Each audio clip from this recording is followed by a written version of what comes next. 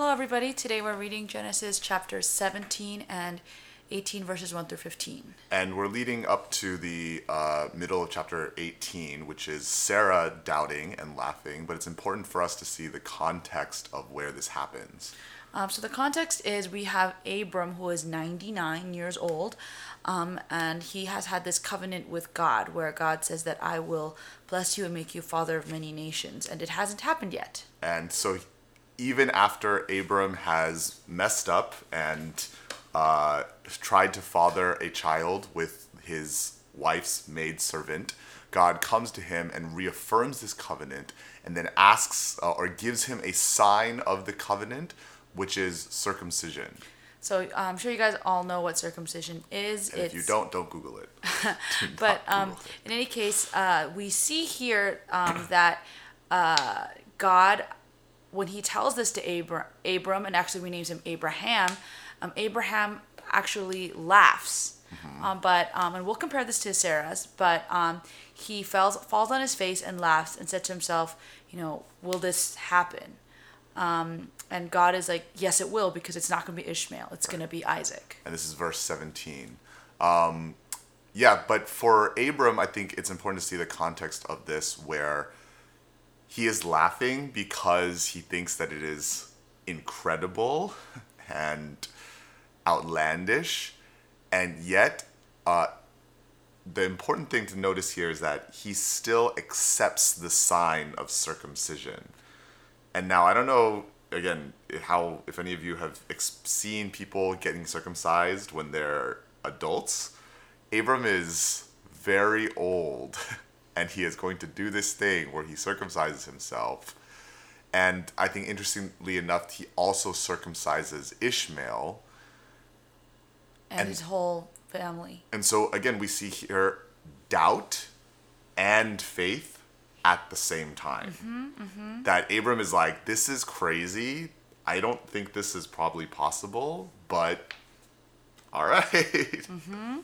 And then so we see then God appeared to Abraham again in chapter 18, and we see him really visit them like physically. So some people call this a Christophany, Right. where it's like a human Jesus, but kind of humanish. Right. And one of the reasons they say that is that there's 3 of them here, and it's clear that Abraham sees it as the Lord, but then only 2 of them go to Sodom and Gomorrah. And So who was the third one?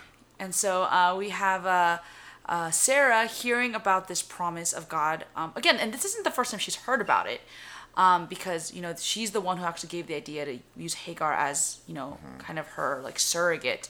But when she hears, that she will be pregnant when the Lord returns, she laughs. But this laughter is different. Right, and it's founded in a fact, right, in verse 11, that the way of women had ceased to be with Sarah. That is a euphemism for the fact that Menopause. she has gone through menopause. So she knows, so for her, this laughter is not, this is incredible.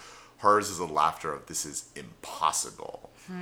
And we also see, if you compare the posture of the two, Abraham, when he heard this promise reiterated, he fell to his face, which is like a sign of like reverence, holiness, worship. Whereas Sarah is literally hiding behind the tent. And even when she's called out, she denies it, which is not to say that, women's faith are weaker than men's faith, but it's just a sign that, doubt can affect us all. And, Sarah had seen miracles happen through God in other ways, right? And she knows this promise. And yet, even she has a hard time, really fully grasping the promise. Right. And I think that for the promises that God makes universally to all of his people, that he will love them and forgive them of all their transgressions, that he has plans and purposes for them, that eternal life is available by grace in love. These are incredible, but they are not impossible. And I think that when we have doubt, it is important to separate the two.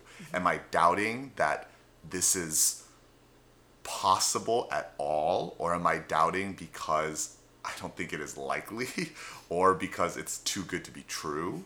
And in that we trust what God says, that he is God, Is anything too hard for the Lord? Verse 14. Is anything impossible for God? Is what Jesus will say later. And I think a good way to end this is that they do have the son of promise, who is Isaac. And what does his name mean, Jason? He laughs. It's like God is like, I'm going to laugh back, clap back at you.